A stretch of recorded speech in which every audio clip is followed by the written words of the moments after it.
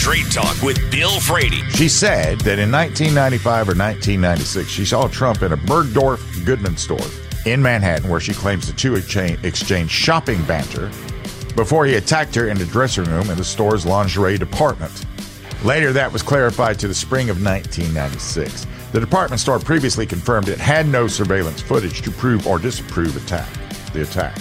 So I guess they're just sitting there going, yeah, I shop here all the time. I come here for the sock garters, you know. And then he takes a look around, you know, like the evil one he is, and then attacks her in the lingerie department dressing room. Where you would think there'd be nothing but women there that would notice that. You would think there would be somebody sitting there that saw them go in there together. Nobody saw that. Straight Talk with Bill Frady. Weekdays 10 to noon. News Talk 98.9. WORD. The voice of the Carolinas.